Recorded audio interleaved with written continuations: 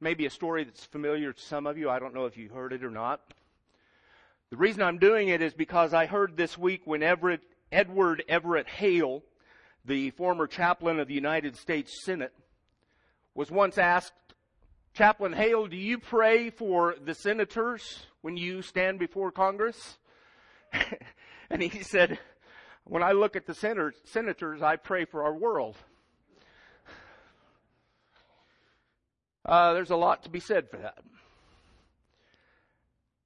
But what it says to me is we all need to receive the grace of God.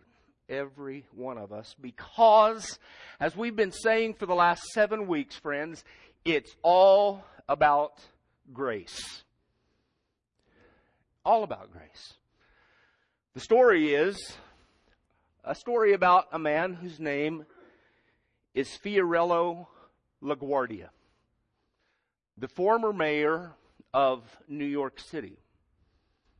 He was mayor of New York City during the worst days of what was known as the Great Depression, the middle of World War II. And LaGuardia was known by New Yorkers, and they called him the Little Flower, because he was 5'4", and he always wore a little tiny carnation in the suit pocket of his jacket. So he was known as the Little Flower. He was a colorful character who it's told that he used to ride with the New York City Fire Department. He would raid bordellos and with the New York City Police Department. He would take entire orphanages to Yankee games. Whenever the New York newspapers would go on strike, it said that LaGuardia felt so bad for the children of the city that he would go and buy radio time just to read the comics to them, since they couldn't get it through the newspaper. But the story is of a bitterly cold night in January 1935. The mayor turned up at what is common in New York City. We're not much aware of them here, but they have in larger cities, and New York, I think, was one of the first ones to do this, what they called night court, where less significant cases were brought before a municipal judge and tried at night. This particular night court was in the poorest ward of New York City. And Mayor LaGuardia had dismissed the ward's judge for that evening so that he could take over the bench himself.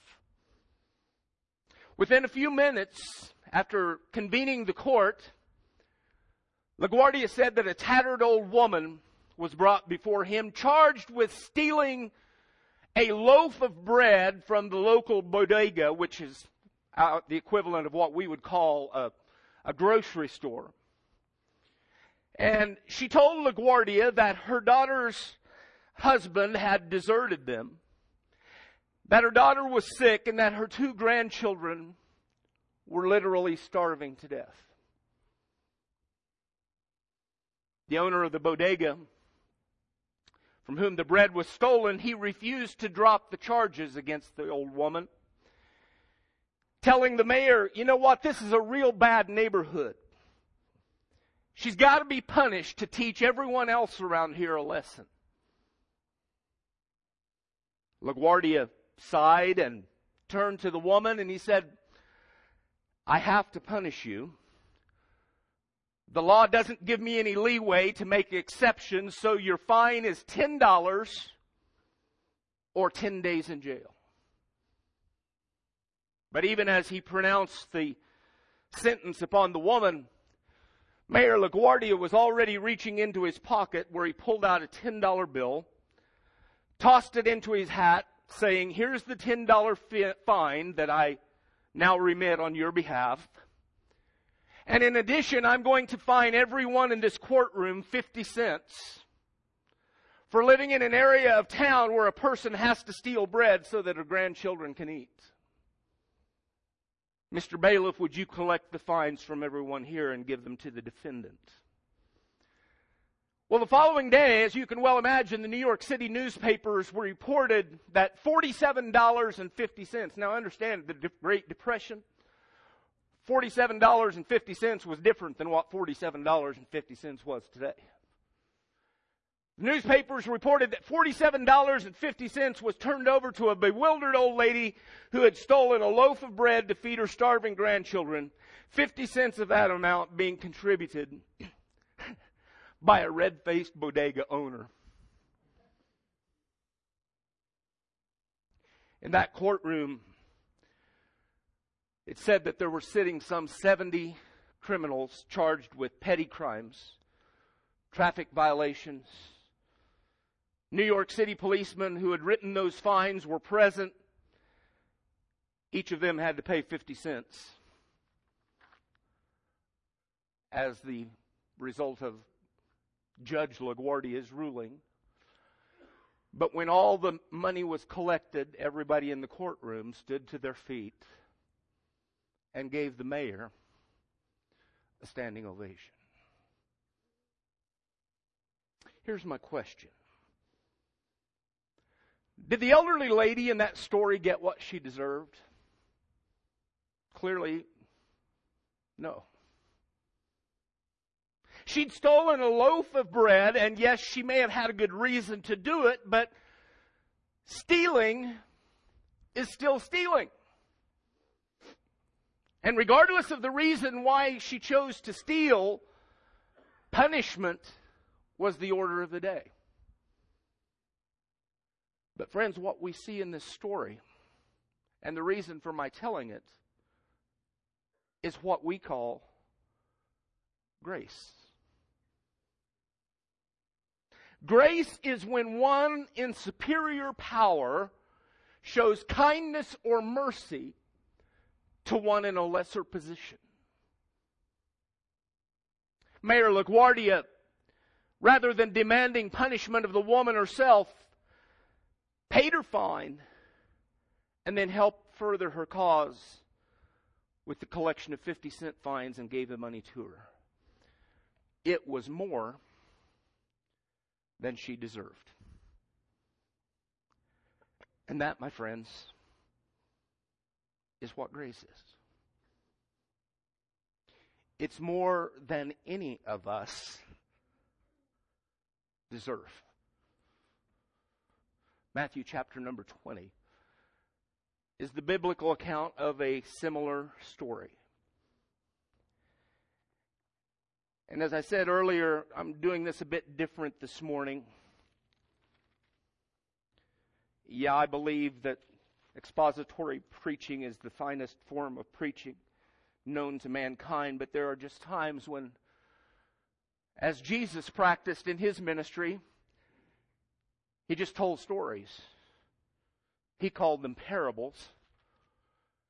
And his intent in telling the parables, the stories, in the way that he did was so that everyone who heard them could perhaps see themselves in the story. He says here in Matthew 20, the kingdom of heaven is like a landowner who went out early in the morning to hire workers for his vineyard. After agreeing with the workers on 1 denarius for the day, he sent them into his vineyard. And when he went out about 9 in the morning, he saw others standing in the marketplace doing nothing. To those men he said, "You also go to my vineyard, and I'll give you whatever is right." So off they went. About noon and again at 3, he went out again and did the same thing. And then about 5, he went out and found others standing around and said to them, "Why have you been standing here all day doing nothing?" "Because no one hired us," they said to him. "Well, you also go to my vineyard," he told them. And when evening came, the owner of the vineyard told his foreman, "Call the workers and give them their pay, starting with the last and ending with the first." And when those who were hired about 5 o'clock came, they each received 1 denarius. So when the first ones came, they assumed they would get more, but they also received a denarius each. When they received it, they began to complain to the landowner. These last men put in 1 hour, and you made them equal to us who bore the burden of the day and the burning heat. He replied to one of them, Friend, I'm doing you no wrong. Didn't you agree with me on a denarius? Take what's yours and go. I want to give this last man the same as I gave you. Don't I have the right to do what I want with my business? Are you jealous because I'm generous? And then Jesus said, so the last will be first, and the first last. Wow, what a story. You know, I found myself hearing that story for the umpteenth time a couple of weeks ago. And I found myself reacting for the umpteenth time the same way that I've reacted to it every other time that I've heard it. And perhaps you're experiencing it this morning, having heard it. It's not fair. Hello? I mean, maybe you folks are more spiritual than I. But it doesn't seem fair or equitable to me. Let me tell you about fair. Fair has nothing to do with grace. As a matter of fact, it's not fair. It's not fair when you think that you have done so much that was contrary to what God expected of you. Any of you folks ever mess up and sin? Yeah. And God, in response to your sinfulness, to your waywardness, sends His sinless, perfect, only Son. And takes the penalty for your sinfulness and mine and places it on His sinless, perfect Son and kills Him over it. That's not fair. But for you and for me, it's grace. Grace that's greater than our sin. Hallelujah. I may have to take a running fit before this is over. The first thing that I want to share with you this morning in this message that I've entitled Grace is the Difference, is this thought. Grace, how did I put it?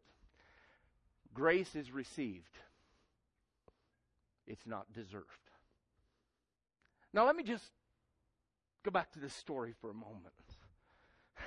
This is the parable that's known as the parable of the workers in the vineyard. And Jesus starts the thing off by saying, let me share with you what the kingdom of heaven's like.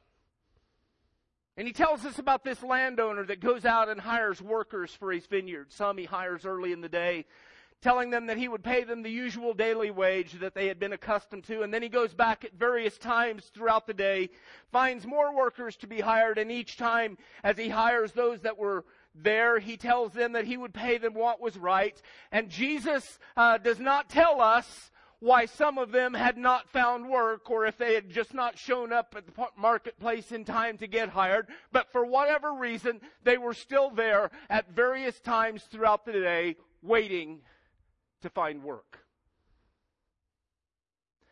But what Jesus does tell us is that at the end of this day, the landowner comes to pay the workers, and that He begins with the one who were most recently hired. In other words, those hired at 5 o'clock that only worked 1 hour until the end of the workday at 6 o'clock.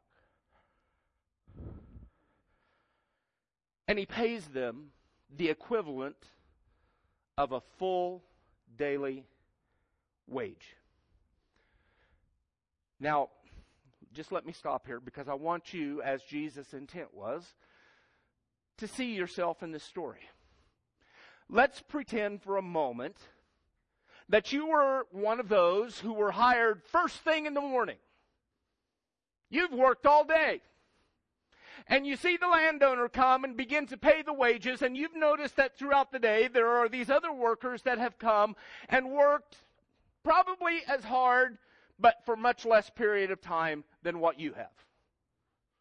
And so when he starts paying them first, and you see him pay them a full day's wage for 1 hour work,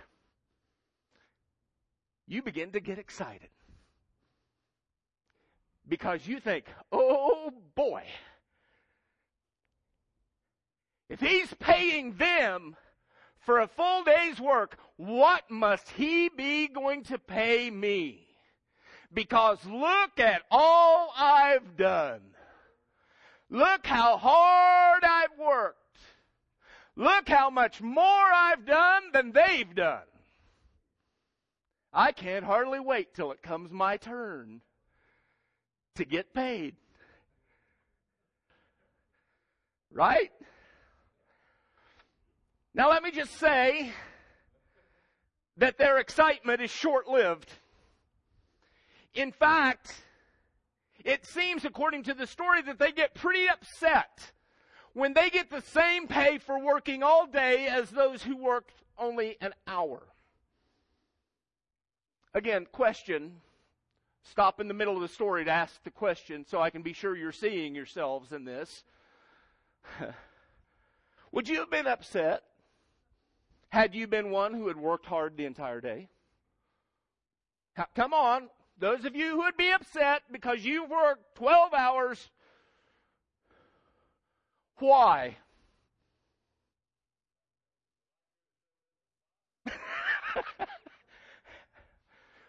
Why? You're going to get exactly what you agreed to work the entire day for when you went to work, regardless of when it was. That's what you agreed to. So back to the story. When the landowner hears these servants grumbling, he tries to explain to them that he's not being unfair at all. He had given them what they'd agreed upon. It was his money, and he could be generous if that's what he chose to do. Now, once again, Jesus doesn't tell us how the workers responded to this landowner's explanation. But I think you're probably thinking what I'm thinking. This landowner must not know much about how to do business. And the proof of that will come tomorrow morning when he goes to the same marketplace to hire workers to work for the entire day. Because guess who's not going to be there to be hired in the morning? You aren't.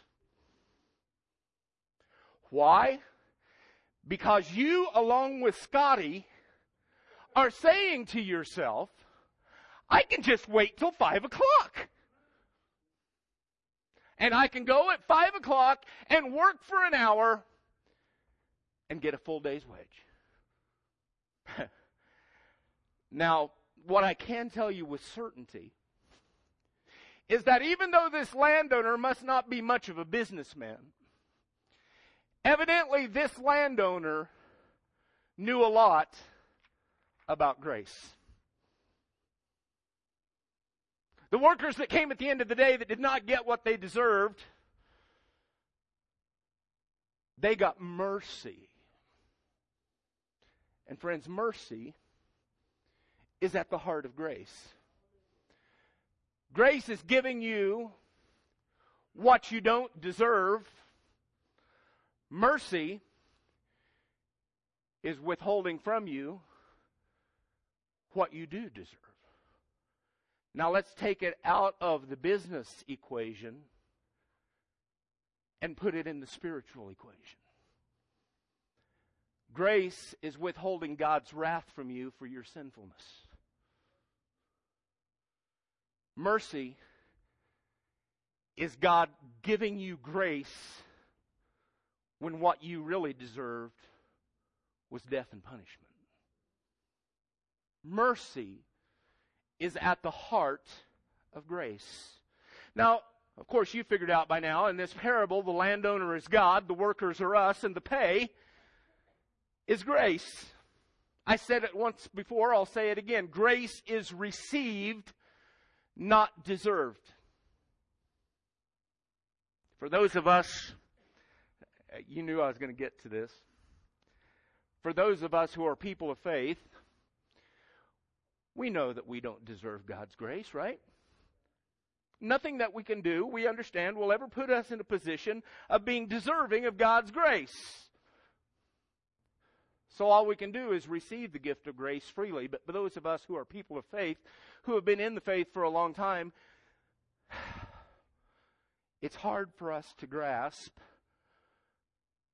that because of our faithfulness and our years and years of service, that we should not get more favor from God than those who haven't been in service to God for as long as we have. That's how it relates spiritually. Not that this church would have ever been guilty of that, but I know of some churches that were. Grace has to be received because it's never going to be deserved. Perhaps you've heard of David Seamands. David Seamands is one of the most renowned Christian authors and counselors who wrote a book, and I would highly recommend it if you've never read it. It's entitled Healing Grace. And in that book, Healing Grace, Seamands tells a story. A story that takes place in Austria in the year 1916. For more than 600 years in Austria, a family known as the Habsburgs exercised political power in Europe when Emperor Franz Joseph I of Austria died in 1916. His was the last of what were called extravagant imperial funerals. Now, let me describe to you an imperial funeral. An imperial funeral was a processional of dignitaries and very elegantly dressed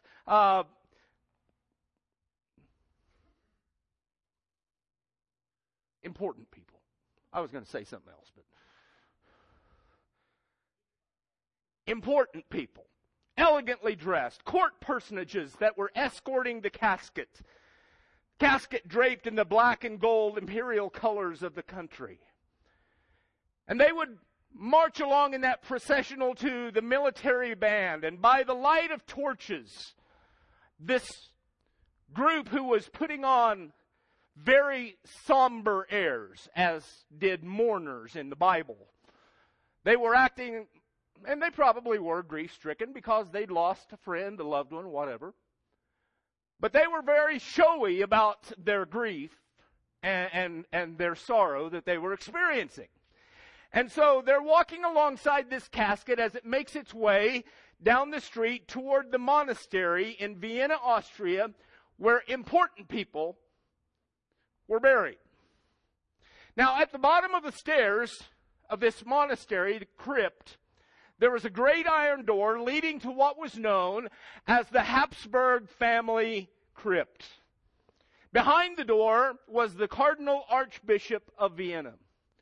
And the officer in charge of the processional follows the prescribed ceremony that accompanies every imperial funeral established centuries before. And they get to the bottom of the steps and the officer cries out, "Open!" And the Cardinal Archbishop says, "Who goes there?" "We bear the remains of His Imperial and Apostolic Majesty Franz Joseph I, by the grace of God, Emperor of Austria, King of Hungary, Defender of the Faith." And the officer goes on to list 37 titles that Franz Joseph I had accumulated through the years. When he finishes, the cardinal replies from inside the crypt, "We know him not. Who goes there?"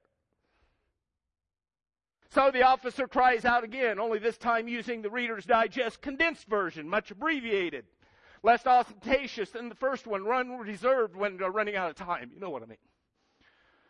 At the end, the cardinal from inside the crypt says, "Who's there? Who goes there?" The officer heard him respond, "We know him not." So the officer tries a third time, stripping the emperor of all but the humblest of titles, saying, "We bear the body of Franz Joseph, our brother, a sinner just like every one of us." At which point in time, the crypt doors swing wide open. And Franz Joseph I is finally admitted to his burial site. You say, "Pastor, that's the dumbest story I've ever heard." No, it's not. It's one of the best stories you'll ever hear. And I'll tell you why. Because it teaches us that no matter who you are, it doesn't matter how many titles you have accumulated, how much you have, what your pedigree is, none of those things will open the door to the way of God's grace. None of them. Grace is given freely. And all that's up to us is for us to receive grace. Grace received, not deserved. Secondly, God's grace is about mercy, not about fairness. I already touched on this briefly. What would have been fair in Jesus' story, obviously, would have been to pay the later workers in Jesus' parable either less than a full day's wage, or pay those who had worked all day more than a daily wage. That would have been fair. But when we speak about grace, we have to understand it's different than about being fair. It's about mercy. And again, mercy is at the heart of grace. God loves us, and He mercifully gives us more than we deserve. Again, not choosing to be expository preacher this morning, but parable-telling preacher this morning. Let me share with you the story of another author, of whom I'm sure of you are well acquainted with. His name is Larry Burkett. Larry Burkett speaks in his book entitled Business by the Book about going the extra mile, going beyond fair. He tells of a time early in his career when he leased an office in a building that proved to be a nightmare. I think I rented that building once too. The foundation in his office had not been properly constructed. The office building was literally sinking several inches a year into the ground. After more than 3 years of putting up with assorted problems, including power failures, weeks without water, Burkett decided to move his business to another location. Well, 2 months after he left that pathetic building, Burkett received a call from his former landlord who demanded that Burkett remodel and repaint his former office space. I can't resist this. Stopping in the middle of the story again. How many of you are thinking, there ain't no way? Of course you are. I'm telling the story and I'm thinking that. Burkett felt that way too. He said no, feeling he'd already been more than fair with this landlord, but the former landlord continued to call with his demands for him to remodel and repaint the office. So Burkett decided to consult an attorney who agreed with him that he had fulfilled his responsibilities and should not do anything further. But Burkett made the mistake of going home and telling this story to his son. And his son reminded his dad that he had often commented that he would like to help this landlord through a tremendous loss that he and his wife had suffered. Years before, this landlord and his wife had lost their only child to an accident. And they were still suffering from the effects of that loss.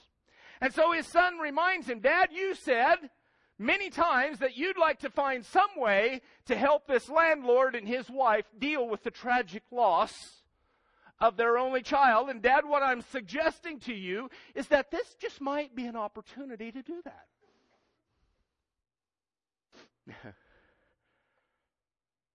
No, it wasn't fair.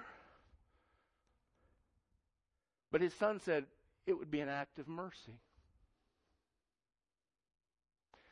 Burkett said he considered what his son had said, and over a period of time decided to commit several $1,000s to restore a virtually non-usable building. But out of that act became the motivation for writing this book called Business by the Book. Now, some of you may think that's a business journal. The book that he's referring to is not a business journal. It's the Word of God. Business by the book. Business by the book.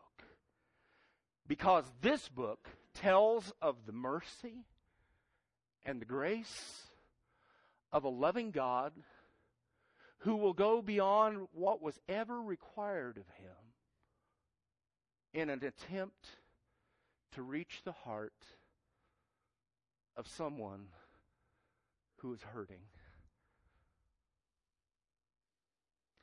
It's about going beyond what's fair to what is merciful. And that's grace. Secondly, God's grace is about mercy, not about fairness. Thirdly and lastly, God's grace is for the last as well as the first. Now, it would be easy for us to think and to say that we deserve more, because we are the people who have been faithful to the call of Christ for many years, and yet from what I have shared with you already, we now are beginning to understand that that's not the way God works. Today and every day, God wants a relationship, not just with those of you who have done it right for a while. He wants a relationship with everyone. No matter if they look like you, no matter if they act like you, no matter if they live on the same side of the tracks as you do, no matter if they frequent the same places that you frequent, or hang out with the same people you hang out with. God wants a relationship with everyone. From those who have done His work from the first to those that have only managed to put about an hour at the end of the day. That's what grace is about. Another story. This one hits particularly close because I've unfortunately had too many opportunities through now more than 27 years of senior pastor ministry to hear this story or versions of it painfully revealed in the seat of my office seeking my counsel. And here's the way the story goes. A woman came to her pastor telling of how her father had sexually abused her as a small child. She grew up, she overcame the emotional damage that had been done by the abuse, became a Christian, and eventually married a godly man. And years later, when her own children were fully grown, she received a letter from this father who had abused her, telling her that he too had now become a Christian and was asking God to forgive him for what he had done to her. And he also wrote in that letter that he realized that he had not only sinned against God, but that he had sinned against her and was writing to ask for her forgiveness. When she read the letter, she said, Feelings that had not been experienced for years all of a sudden came to the forefront of my heart and my mind. It surfaced again. And she said, the only thing that I could think was, it's not fair. He should pay for what he's done to me. It's too easy. It's too easy for him. And now I find out he's going to be a part of the same family of God that I and my children are a part of. And she began to think on that and let that brew for a while. And in the letter, her dad had invited her to come see him baptized at what was her home church. And she thought, oh, that'll just be wonderful. I'll go there and watch him baptized. They'll probably even kill a fatted calf to party over it. And she got madder and madder. She was angry. She was hurt. She was resentful. The night after receiving the letter, she went to bed, and finally sleep came, and in her sleep she had a dream. And the Lord showed her her father standing on an empty stage. Above him appeared what seemed to be the hands of God, holding a white robe, ascending down toward her father. Now the problem was, she recognized the robe. It was the robe that she too had been wearing for a number of years after having given her heart to the Lord Jesus. Now God is offering that same robe to her father. And she said in her dream, as the robe began to descend toward her father, she woke up with tears streaming down her face, realizing the only way that she could get past all of her pain and resentment was to realize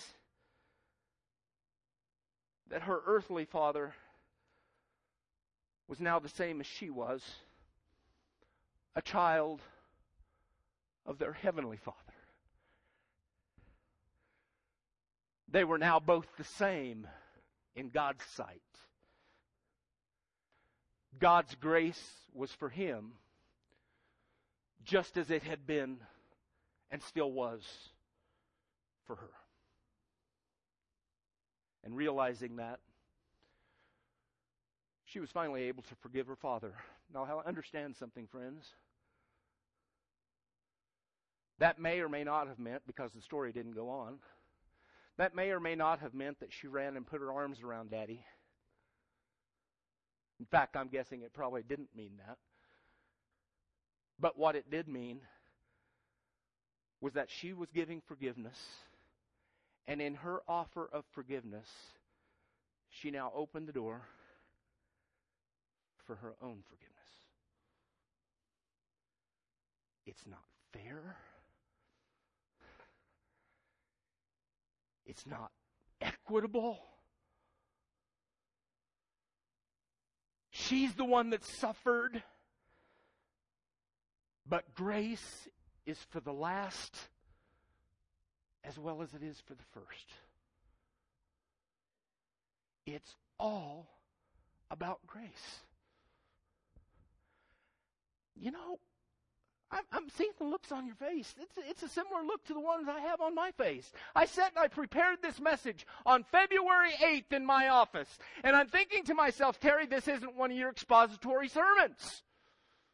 This is a sermon that's full of stories. I won't call them parables. I'll leave that gifting to Jesus. But I'm sharing them with the same intent as did Jesus in the telling of his parables. It's an effort for you and I to see ourselves in light of these stories. And as I sat there in my office on February 8th thinking, okay, now Terry, what clever application can you give this congregation so that they can apply this to themselves? And all of a sudden it hits me. Why don't you just leave that to the Holy Spirit?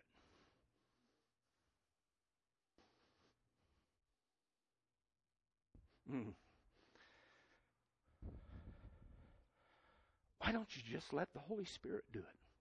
And I thought to myself, that's a good thought. That's a good thought. So this morning, I'm going to let these stories stand alone. I'm going to let them speak for themselves to those of you who may see yourselves in them, or situations from your life, your past, your present.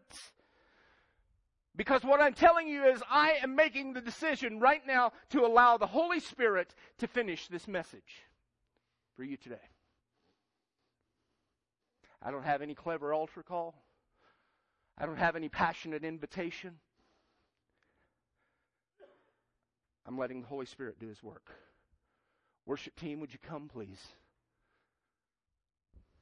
My prayer, however, is that those of you who need to respond to that urging of the Spirit of God, do so that you can leave this place this morning free from burdens that you were never intended to bear on your own. How's that possible? Grace. Oh, friends. Growing up people need growing up grace. Whatever it is you've been afflicted with, whatever pain you've had to carry, and who knows for how long, you weren't ever intended to bear it on your own. And in the presence of Jehovah this morning, troubles vanish, hearts are mended. What's it say? The presence of the King. All that stuff that I asked you if you'd ever experienced, some of you may still be experiencing. What I'm saying to you, I left that to the Holy Spirit. I'm a creature of habit. But what I'm saying to you this morning is in Jesus' presence, He's here. All that stuff can be gone. Now it's your turn. In the presence of Jehovah. In the presence of Jehovah,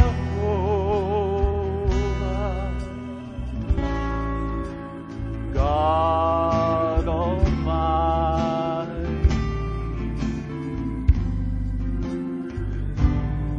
Prince of Peace,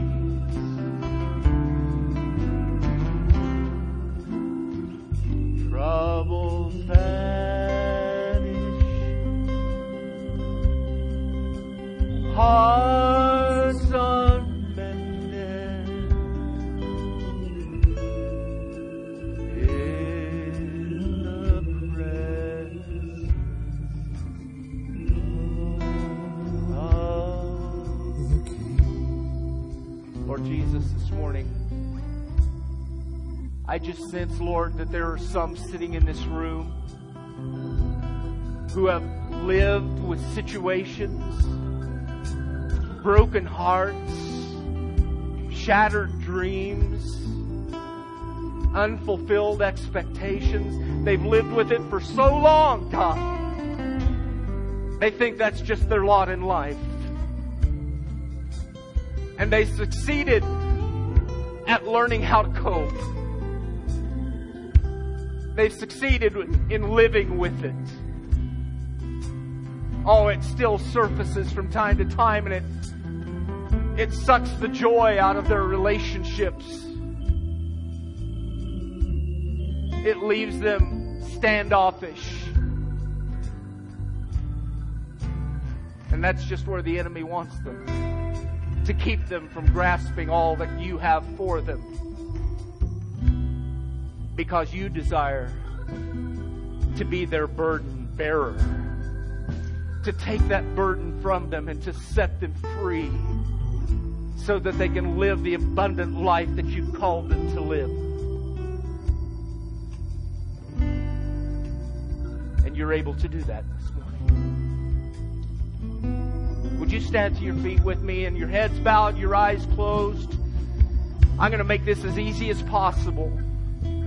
The Holy Spirit is speaking to you this morning, and He has spoken to you through whatever means He's chosen to do today, whether through these stories or just by virtue of bringing you here this morning. Don't go on living beneath all that God has for you when He can set you free. Don't worry about whether it's fair or not. Don't worry that you're not getting your just deserts as those perhaps even who inflicted the hurt are getting the same treatment as you are. Don't worry about all of that stuff. Just focus on the freedom that Jesus wants to call you into this morning. The lightened load that He desires for you to have to bear day in, day out. The joy, the peace,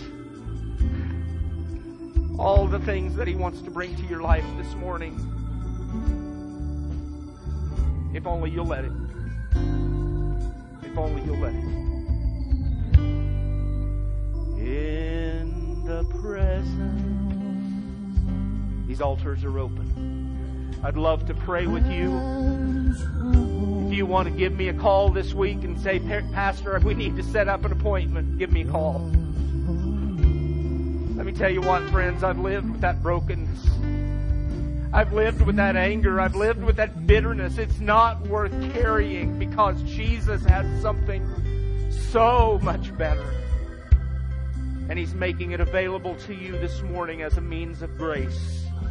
And He's calling to you to receive it today. Won't you come? Let's sing it one more time as a way of dismissal. Jesus, speak to you. In the presence of Jehovah,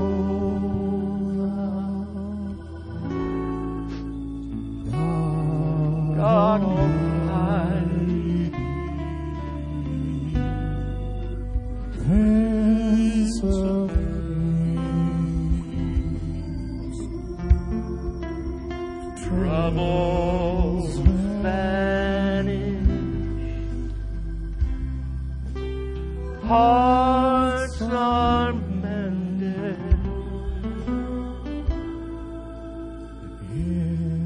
In the presence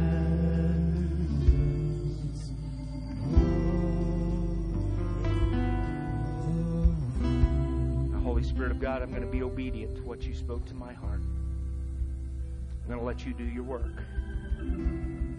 Whether that work is today, whether it's confirmed by people coming or people coming in their own way to you, that's your business. But I'm praying, Lord, that what they have heard today and what you are speaking to them,